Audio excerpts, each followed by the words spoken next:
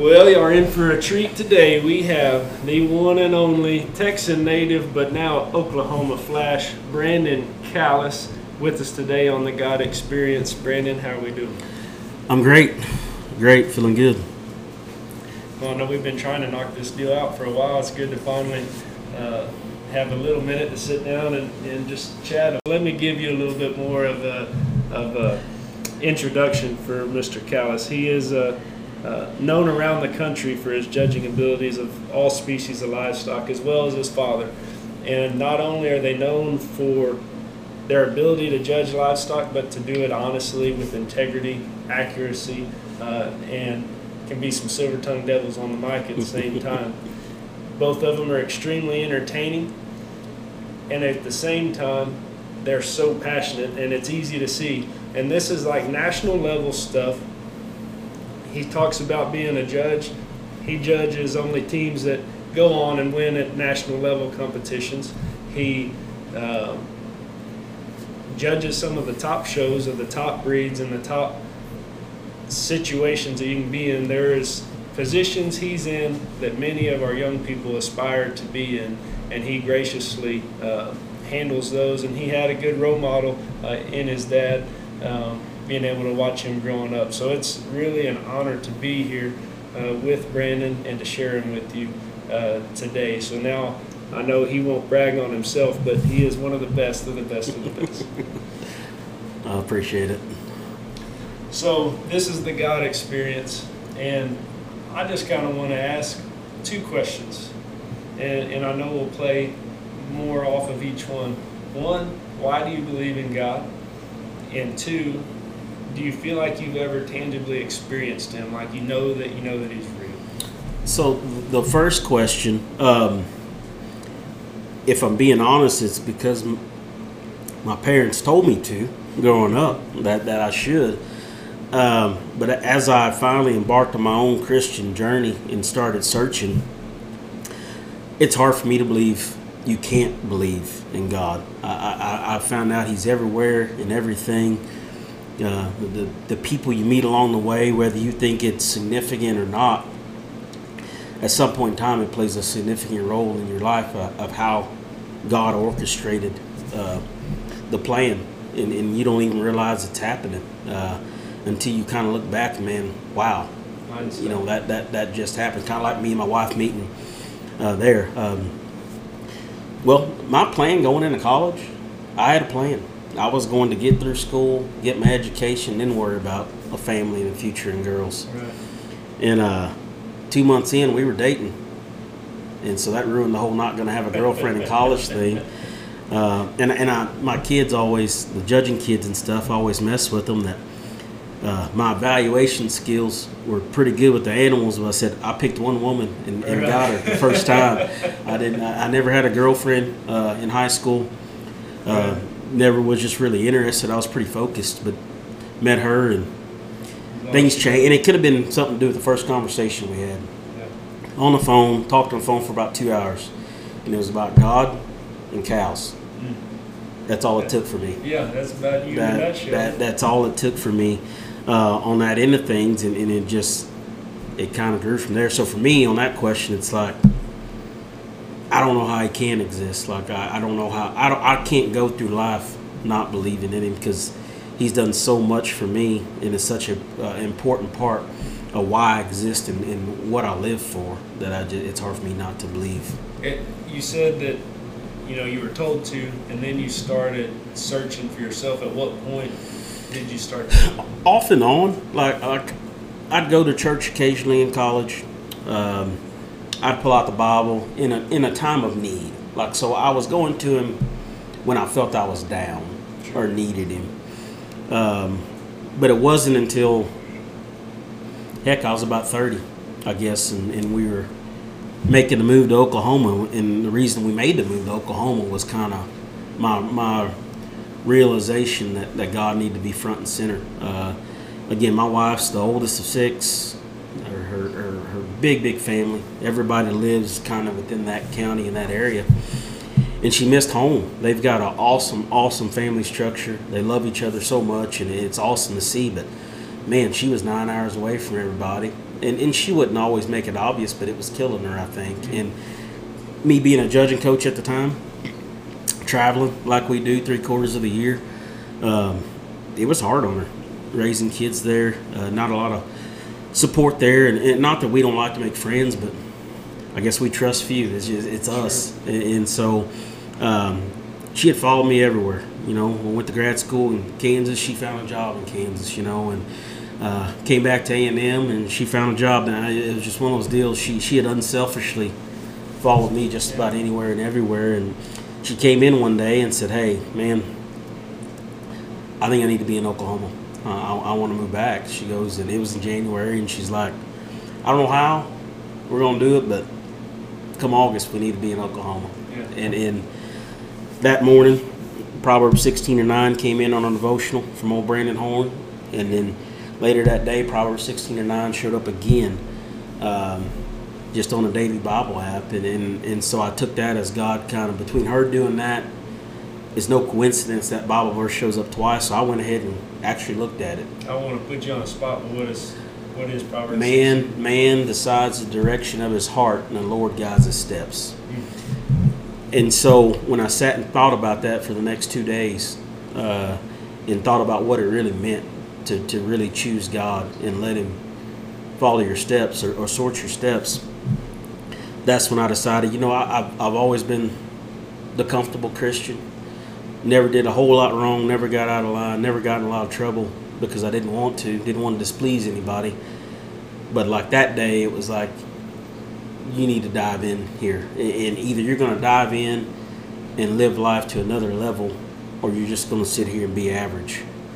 And I know with some of the success I had, people say, "Oh, well, that's not average." But to me, that was another defining moment of how you truly define success, you know.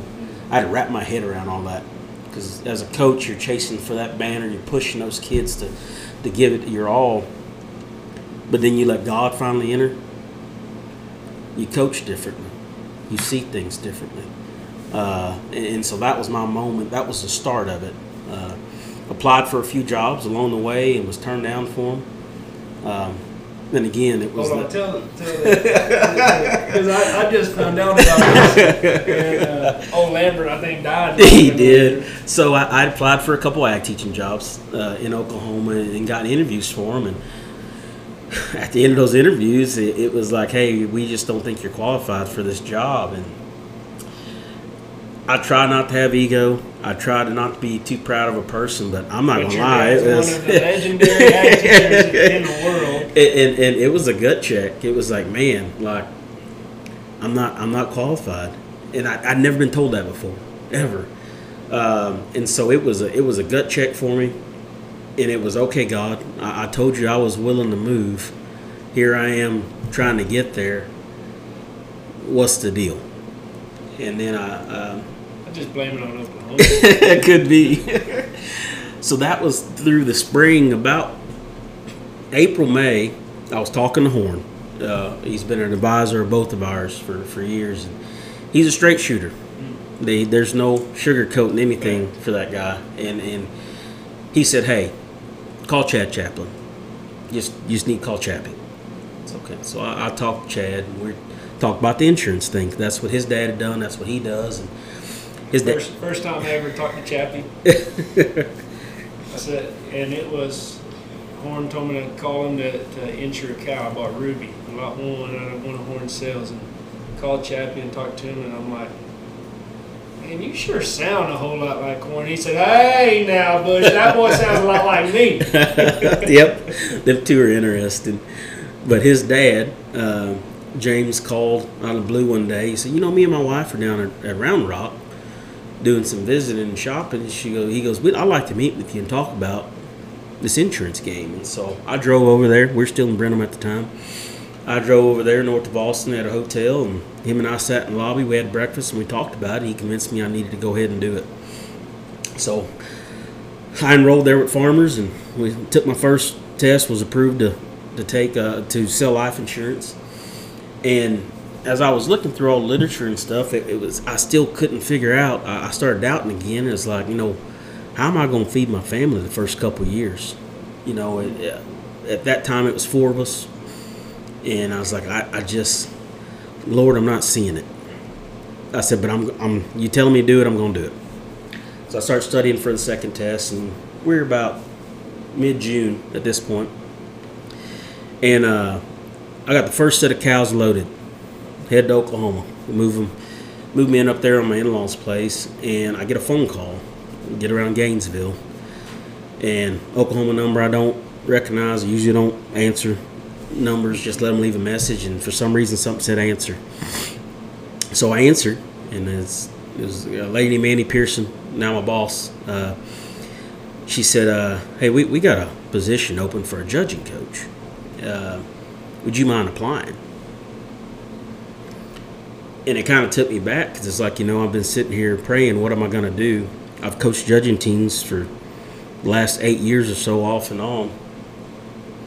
And now here's this judging coach position in the county she's wanting to move back to that has come available.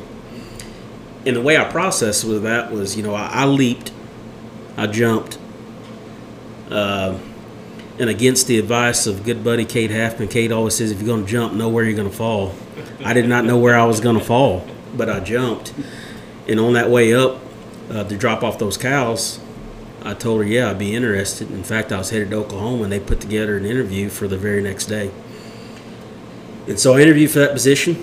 I had clothes with me because I was also headed to Texarkana to judge Charlotte Junior Nationals that 2 days later. So I was going to drop those cows off, hang out a day in Oklahoma, drive to Texarkana. So I interviewed for the day I was going to hang out. I interviewed for that job 9 o'clock that morning. Got on the road, headed to Texarkana about 3 o'clock that afternoon. They offered me that position. Wow. And so God not only answered my prayer of where are we going to be and what we're going to be doing, but how am I going to feed my family? So now I had a consistent way, a monthly salary to take that worry off my chest. And so with that, as I was, any coach knows you're taking on a new team, you're coming in new, you got to win them over. And so you're preparing for everything's about that first day. Like how is it going to be when we meet them? What's it going to sound like? You're trying to orchestrate it and get it all organized and really control the day. And something hit me that we're going to do this different. We're not going to do this like you've ever done it before. And my wife challenged me early on when I first started coaching up at K-State for Dr. Shockey. I had maybe one of the funnest teams, and looking back, maybe one of the more talented teams that have ever done it. Those boys are fun to be around. Almost too much fun sometimes. And she challenged me one day, and I think I'm only 2 years older than those kids. She said, either if you're going to coach, you got to do it different, and being their friend ain't doing it different. Because she saw me, how close me and those boys had gotten, and she's like, hey, there's got to be lines. So I reflected back to that as I was taking on this challenge, this new school. And so while you were at Blinn, you weren't necessarily we had a 2-coach system, and both of us we were pouring into those kids, but in a way that we wanted to win. Yeah. We wanted the banners. Now, we didn't cross no lines or go cheat or anything like that, but our focus was to win the contest. Right. And when I got to Redlands, and there was a lot of stuff that had gone on before then, some turmoil and stuff they had been going through, and I knew I felt like God was pushing me there to change the culture. And this was my chance to really do it different. And so I accepted that challenge. And that first day, I'll never forget it. In the old H building, long, narrow classroom. I'm at the front. There's these 2 girls that I tried to recruit to go to Blinn that told me no. That ended up going to Redlands. And they're sitting on the second row. 2 of the more talented ones in the country. So I knew them 2, and there's a few other ones sprinkled throughout there. But it was a big group. There was 20, maybe 26, 27 of them sitting in that classroom. I had the biggest lump in my throat they probably didn't realize. I was as nervous as I'd ever been, because for me it wasn't just another team. And you never realize what you're saying sometimes.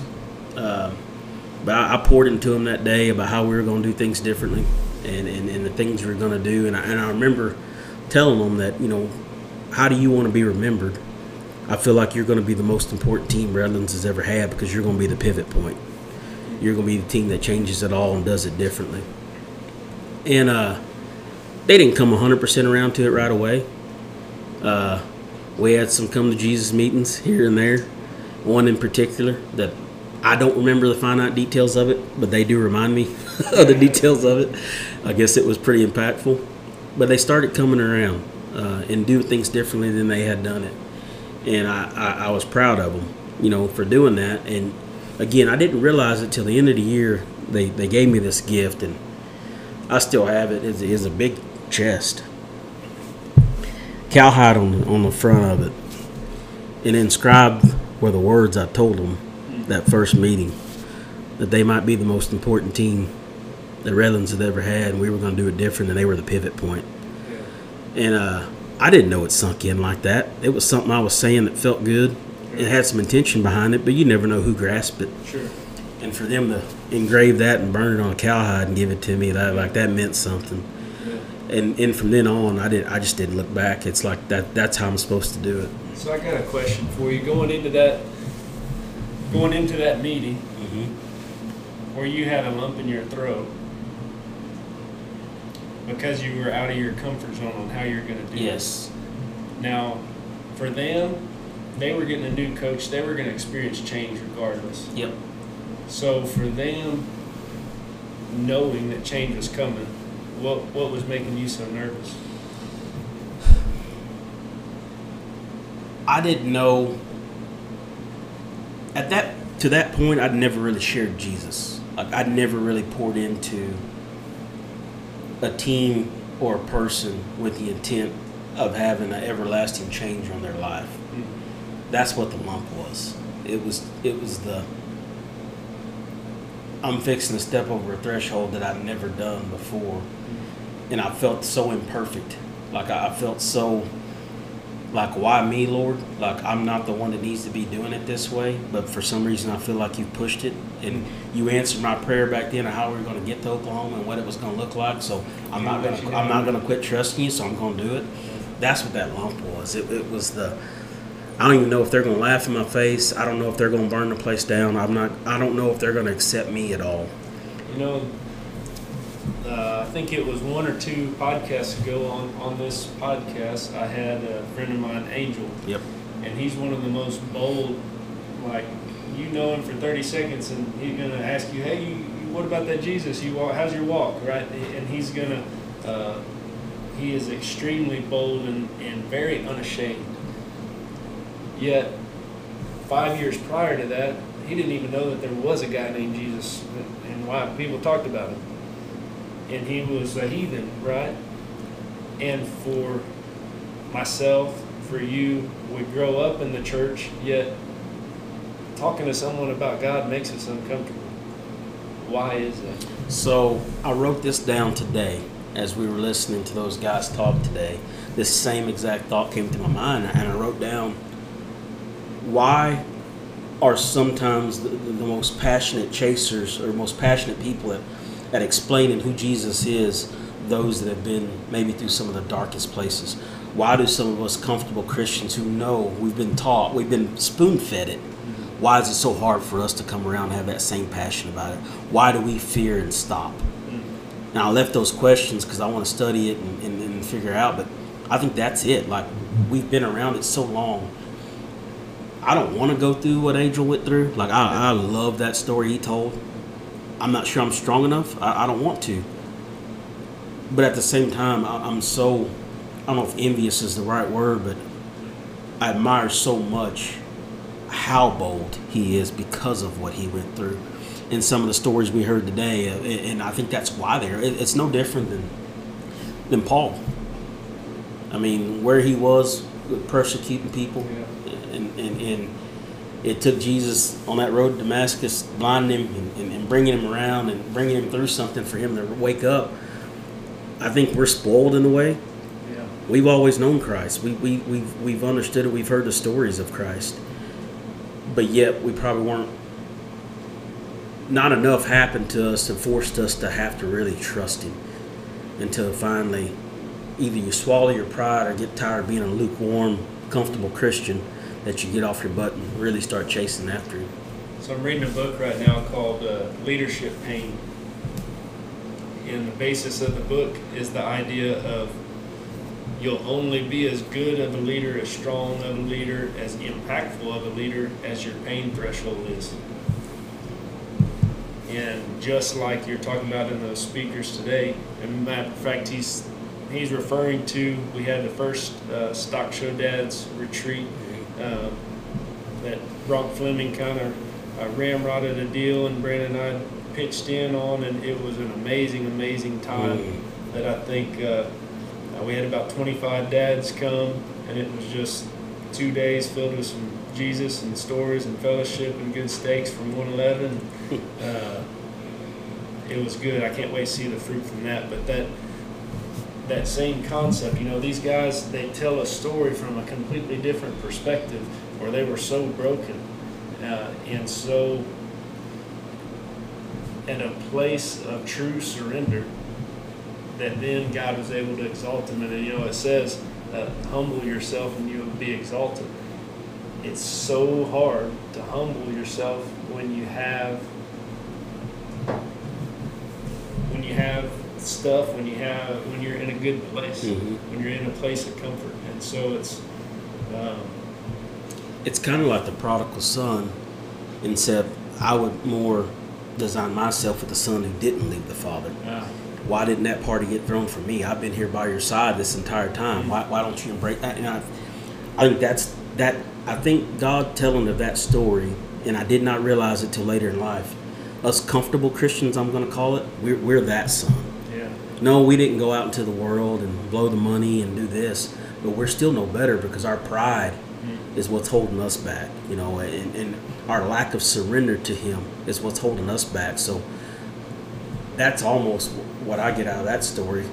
Now I used to see it as, hey, the son went out and did his thing and came back to the Lord and came back to his dad. Well, I always wondered I always even like, man, it was unfair, for the other son. But no, it wasn't unfair. He had it all right there. He just never was bold enough to take advantage. Right. So, as a dad, you and I kind of have similar stories on our Christian upbringing, yet we want more. You, I'm assuming, correct me if I'm wrong, but probably look at your upbringing in a way similar to myself, as I wouldn't change a thing. Oh, never. And Yeah. so grateful for it. Yep. Yet we yearn for a deeper relationship. And so as parents who don't want our kids that we're raising to have to go through a season of life like Angel did, where he didn't know Christ, but we want them to know more and don't want them to be comfortable. How do you do that? You've got to have some uncomfortable conversations with your kid. I think old school parents weren't scared to have those conversations, or somebody would talk about it with them. Whereas nowadays, we'll get behind the excuse of being busy or this or that. We don't slow down enough to enjoy a car ride with the kid. Make him put his phone down. Let's have a chat. We don't take advantage of those moments like that. And I'm glad I married the woman I did, because as comfortable as I was, she's always been very bold. No, she didn't go through a bunch of deep, dark stuff. God just blessed her with an incredibly bold heart and love for truth and what is right through Him. And that has bled off in our kids, that they're way more bold than I ever thought about being. And so I feel my job is to guide that boldness, challenge them, but then show them when they make a mistake how that not displeases me, but how that's not right in God's eyes. Sure. I think sometimes we get to fear in our parents and we fear them and not Jesus. I think that's exactly where I was. Is I was a heck of a lot more scared of my mom's belt than I was of Jesus or disappointing God. Yep.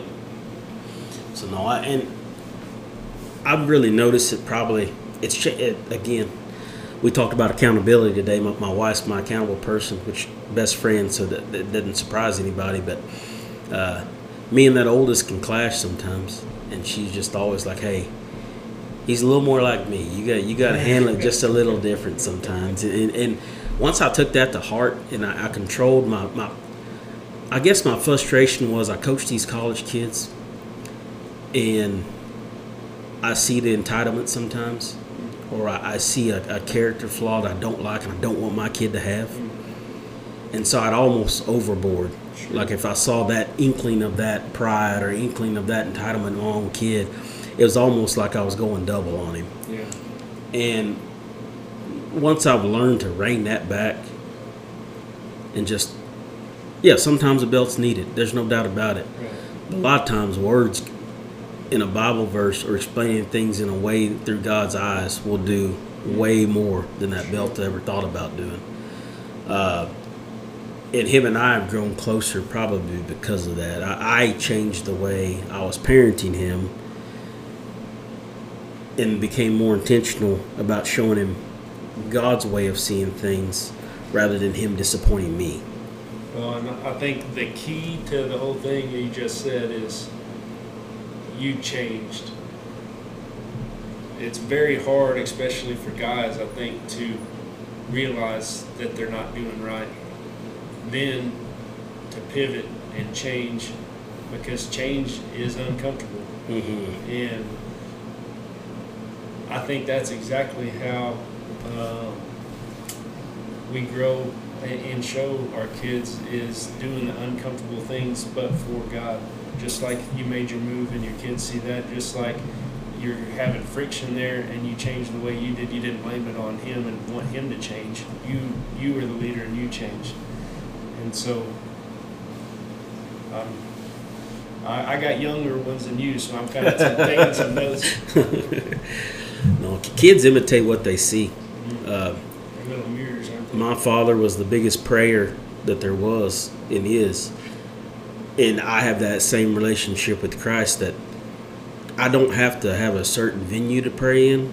I could be sitting right here talking to you saying a little prayer. I could be out there in that hot dust storm over there saying a prayer. Like, hey, don't be talking about West Texas scenery. But it's just, and I learned that by, following him. And then like with my mom, her deal is persistence. Like very consistent, very unwavering. And really her story is as neat as there is, as far as coming from where she came from and being a hard childhood. But man, you really wouldn't know it now, the way she pours into people and things. And so from their example, and heck, even my in-laws, just there might not be any more meek of a couple around that really have poured into their children in a very humble, very, very humble way in which they do it. So my kids are very fortunate to have generations of it, but at the same time, I don't want them to do what I did and become that comfortable Christian and take it for granted. I want them still to chase it. It's like with baptism. My youngest one, older two, have been baptized. My youngest one is now asking. And she's been asking almost for a year, to be honest. But we wanted it to be her decision, not a high from VBS, we wanted her to have a personal relationship that she felt like she was growing with Christ. Not that it had to be some full-blown, she's going to be a preacher next week. Right. But no, just signs that she was chasing it and not because her parents wanted her to. And I think that's been a cool, unintended thing, honestly. We take them to church, we expose them to Christ, but we've never pushed or put pressure on them to do the baptism. It's all been they finally felt it was the right time to do it. And I think that's important. Yeah. They've got to form their own relationship. For sure, 100%. So, in your newfound boldness, or wanting to walk more boldly in Christ and implement that more in your everyday tasks and everyday life, the reservations that you have and that lump in your throat and the anything that is holding you back from that situation, Have any of those fears actually come into fruition? As far as being scared of failing at some point in time, or No, like, okay, so you're going to the Redlands College and you're going to talk to these kids, and you're nervous about telling them that we're going to do things different and it's going to be based around God. What were those fears, and did they ever even actually happen? My fear is that it's a personal thing. Like, I don't like rejection. Yeah. Nobody does. But I have this real complex with, like you and I were talking this morning, I'm a fixer. Yeah. And I think for a long time, I cared too much about what people thought about me. Not what God thought about me, but what people thought about me. And you can go through life and please a lot of people and seem like a very good and nice person. It ain't going to get you to heaven, though, necessarily. Right. And I think that's where I was. I think that was, looking back, I think that was the lump. It was not being prepared. Yeah. If I had to go back and do it now that I study more, now that I read more, now that I've devoted myself more, I don't think that lump would ever even be close to being there. But I'm way more prepared now. And I think that's what it was. It was a lack of preparation. It was the newness of being bold, in the fear that they're not going to accept it and it's going to be a failure. But to me, again, one of those morning talks with Horn one day, he told me, he said, Bush, at some point in time, you're going to have to get off the Shetland and get on a big horse. So it's either you can ride the Shetland forever and just hang out, or you can get on the big horse and do something. And I'm sure he got that from Rory D. But but that's what it was. Once I find, and to me, the big horse was opening that Bible in a way that meant something. Not just elaborate on that. Well, not just going to it when times are bad. Not just going to it when you need something. Open it because you know God is all you do need, and you want to grow closer to Him. So you're going to read about Him, because the way we grow closer to Him are the words He left for us to read about Him. Yeah. And once I started doing that, man, your heart's full. You walk differently and don't even realize it when you submerge yourself into it. And it's a feeling I can't explain. I want more people to read and do it. So on that reading, we had talked earlier about we kind of had similar stories on, because of being raised in the church, around the lingo, around the sermons, around it being spoken about in our household from our parents. We never actually really read for ourselves, on top of not liking to read. And what really got me zeal for reading is wanting so bad to know what God's heart was and not what somebody else was telling me it was. And so before, whenever I'd read the Bible, I'd actually read it like this. My number in high school was 10. Yeah, mine too. Yeah. So I literally would go through and look at every, like, chapter 10, verse 10, and be like, is this verse for me? Yep. And it was like I wanted the verse to speak to my life, But when I shifted my thinking, I want to read this, God, and I want to know what your heart is. If this is about you, I want to know what you're like and have a fresh perspective on that. And whenever I read from that perspective, I would actually, like, put my book down, and I was like, holy crap, I read 6 chapters, and it was the Bible, and I'm still awake. And I wanted to do it again. And I think it's so crucial, the perspective and the mindset you have when you sit down to read, to be able to actually get it done. Yep. I tell you what, I liked, once I changed what my focus was of the end result of coaching, I felt sorry for the kids I coached at Blinn. because I don't feel like I poured into them enough. And they didn't turn out bad at all. They turned out, there's good kids. Sure. But I could have done more. Like, I realized how much I left on the table.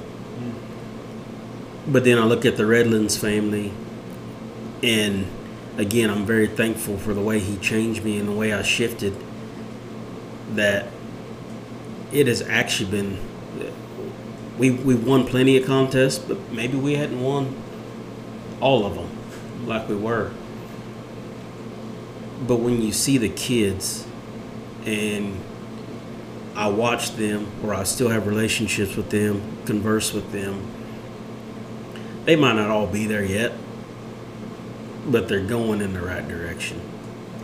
They're still going through things, but I'm glad I've become a person they can call and talk to, and I can explain it to them in a way that, well, this is what God wants us to do. Yeah. You might not want it, you might not like it. I guess I've become their accountability person, yeah, without even realizing it, you know. Yeah. Even after judging's over, and they've gone, and so it's been really cool to continue to develop some of the relationships I've been able to keep in contact with some of them, and watch how they've grown. For sure. That's awesome. So now what? So my next step was I quit coaching, which was hard as far as the judging teams was concerned, because that's all I'd done. That's what I knew how to do. But my kids were getting older, my own personal kids, and she'll probably won't like me telling this, but where it really hit me was we moved to Minko there, and for the first couple years, my wife was joking. I guess one lady thought she was a single mom. Like, I'd showed up to a game or something, one of Braden's, and they didn't know I existed. Just this white girl walking around with 3 mixed kids. They didn't know I was around. And but no, when I stepped out of coaching judging team and moved over to a teaching role and took on the beef team, it allowed me to have more time at home. And actually, like we were talking today, I then realized what my first ministry is. And I wasn't taking care of my family like I should. Wasn't pouring into them like I should. And even though life's never been necessarily hard for us, once I made that decision to come off the road, and I was torn, because it's like, I feel like, God, you're telling me to keep pouring into these kids. Yeah. But at the same time, he was saying, no, you're fine. These ones are your own. You need to get after that now. Yeah. And so it was awesome. I really thought I'd miss coaching, and I do at times, but I thought it'd be really hard for me. Just because I poured so much into it. And it could have been because maybe it fell on a COVID year, so there was a lot of stuff that was missing anyway. I can't say I missed it. And I was shocked, and it's hard for me to even say that now, because I don't want to disrespect the kids any at all. But it's been, again, one of those good moves I made, because our family life, again, it's never been bad. But it's gone to another level now. And that's like transition to my study now. It's the role of a father, you know. What are we supposed to be doing? How are we supposed to be leading? How do you properly lead your family? And that's kind of what I've been morphing into now. Something I've noticed in my life is I've made some big changes. In high school, I switched high schools, went to a private school for a minute. I signed with Texas A&M Kingsville out of high school, played college ball there, started at quarterback. Javelinas. Yeah. A&I until I died. Transferred from there and went to A&M to walk on a whim, and made it. And then was at V8 for 8 years. Absolutely loved it, and then made the move to Sweetwater. And as I look back on all those like pivotal big decisions, and people ask me along the way, like, hey, did you ever regret leaving here? Did you miss being at V8? And I think because I was always all in where I was, I'm still all in where I am. And so, no, I don't miss it. I'm so grateful for it. I'm grateful for every experience I had, but I miss it 0% because I'm here now. Yep. No, and that reminds me of a phrase. I don't know where I heard it or if I just came up with it in my head, but grow where you're planted. And that became, again, another focus. Honestly, yes, us Texans are proud, but I've never met an Okie that willingly wants to leave Oklahoma, and they usually don't. But one way I convinced myself to leave and go north of the Red River was I'd heard that, grow where you're planted. Yeah. And so, again, moving from primary coach and judging teams to now being with the family, and really our cattle deal's taking off because of it too now. It's like you grow where you're planted. Well, we got plugged into a church, First time we're ever part of a small group, finally got a family structure where we're here. We can actually be of service and do some things. And I now see that's what he was pushing me towards. Like, okay, hey, you've got some connections there. Now it's time to grow in a different spot. Let's go do this over here. Yeah, that's awesome. That's awesome. Grow where you're planted. It's still different in Oklahoma than it is. We got that business in Oklahoma, and I love my people up there, but it's still not Texas like that. So, is there anything that Brandon Callis today knows or believes that Brandon Callis 10, 15 years ago thought he knew that he knew, but it's a different belief now? I thought I knew what it was like to be a Christian. I thought I knew what it was like to call yourself a Christian. I feel like I'm finally, at 39 years old, living and pursuing Jesus and actually being deserving the title of a Christian. And how is it? Everything's more intentional now. My son jokes with me now that they show, he goes, "Dad, how do you take losing so well?" And it's not that I don't like to win, because I do. I think God put us on this earth we do it as if we're doing it for Him. So if you're doing it for Him, why would you not be putting out your best competitive spirit forth, So I don't want people to think I'm not competitive. But when we don't win the banner, I don't get mad. I don't get upset. It's not a reason to cry. It's not a reason to slander. It's not a reason to sin because I didn't win that banner. What's two people that often have that perspective, though?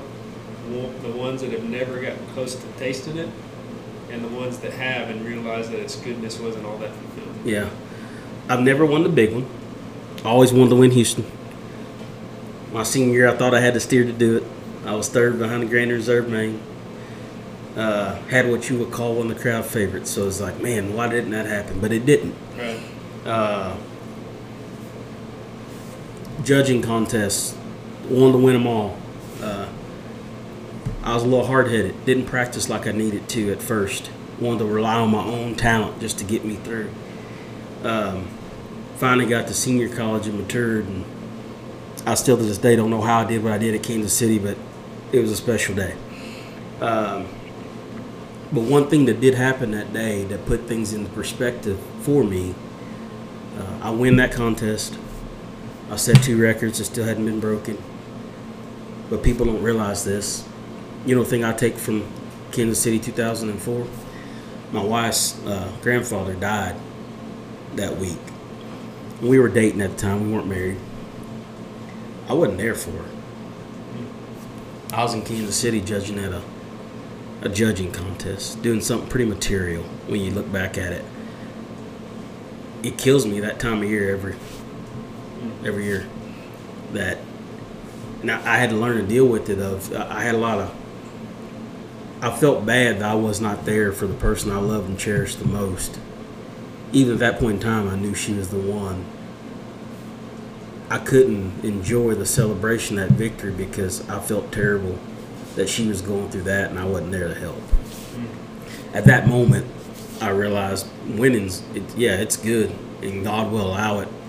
But man, there's so much bigger out there in the world than that. And then shows we've been to, again, it's easy for people to go down the rabbit hole of, man, we lost because of this, or the politics, or this, that, and the other. And I choose not to focus on that. I'm not saying it doesn't happen, but my focus is more so on the process and the journey. Like I've always been the barn rat. I've always been the kid that loves the wash and blow 'em. Even to this day, if I'm feeling any kind of stress, I'm probably getting the calf up and going to rinse and wash and blow them, or walking through the cows or something. To me, that journey and how we walk that journey is so much more important than that banner. It's not even funny. The banner is if it all lined up and God decided that was your day, guess what? There's nothing any politics or anybody in the world is going to do if he decides you're going to be the winner that day. You're going to win. And so once I realized that, my answer to my son of why I take losing so bad is because, and not to sound like it's some kind of cheesy deal, but did I really lose? I'm still breathing. God's still blessing me. I'm still in the mix. I'm still chasing him. How did I lose? But it's hard for a young cat that's competitive like him to wrap his mind around it. And then we see so many grown-ups and parents that just, they don't process it as well. And I'm not saying it's always been easy to process it that way, but for some reason this year especially, it just hit me like a ton of bricks that, no, that's not why we're here. That banner's cool. It looks cool in the house. Those pictures look awesome on the wall. You don't get to take those with you when you die. You know, something that I realized while I was at V8 and in my stint there, I got to be one of many people who enjoyed success in the shoulder. And something, I'd always try to keep things in perspective and just sit back and watch and enjoy moments. The two most loneliest places or times at a show is being the winner. You're the first one there in the morning. It's dead silent. All you can hear is some fans going, cattle are laying down. You're the only one there. And then leaving the backdrop, it's you and the photographer, judge shaking his hand, leaving. There's no fans. There's no people saying, "Oh yeah, you're great." It's just you. It's a very, very lonely place, and so at the end of the day, you know, what did it do? And we had the opportunity to take the perception, take a little fame or the role that you get from it, but at the end of it, at the same time, it's so minuscule that we really put so much in just to get here, to be by ourselves, to take this picture by a blue background. Yeah. You know why I think the pandemic happened? Why God allowed that to happen? He's been trying to get our attention. He's been trying to yank our chain. There's so many people, I think, that did come out of it changed. Some quickly forgot. But some, it had an everlasting change on. It truly was, he giveth and he taketh away, right then and there. Yeah. I can speak for us at OIE. You know, we were told we'd be able to finish that show. We shortened it, did all the constraints, and they found out they were literally the last event in the continental United States to be allowed to go on. So they had the heifer show, and we had a steer we were pretty proud of. And we didn't get the show. And I came back, I brought him home, I put him in his pen, and I just sat there. And I couldn't think of any words to say, I couldn't think of any thoughts, I just sat there and looked at that calf. Knowing that we might not ever get that animal to feed like he did, the way we got him, a passed over one that nobody wanted, and the way he turned out, like an incredible story. He might not ever come again. Right. And I sat there and watched that.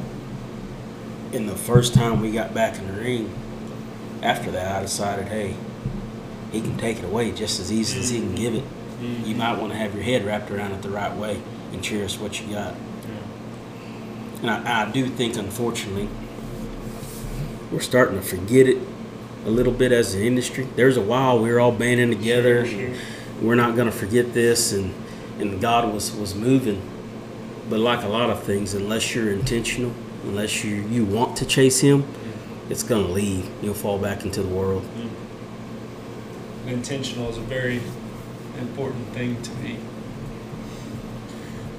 Well, I want to be respectful of your time and everyone, and I'm very grateful for the time that you spent here and what you've shared. I know it's going to impact a wide array of people, and I just really appreciate you for your boldness, for doing what you're doing, and how you walked out the life that you've lived thus far. I can't wait to see what you do, brother, man. I love you. Man, I thank you.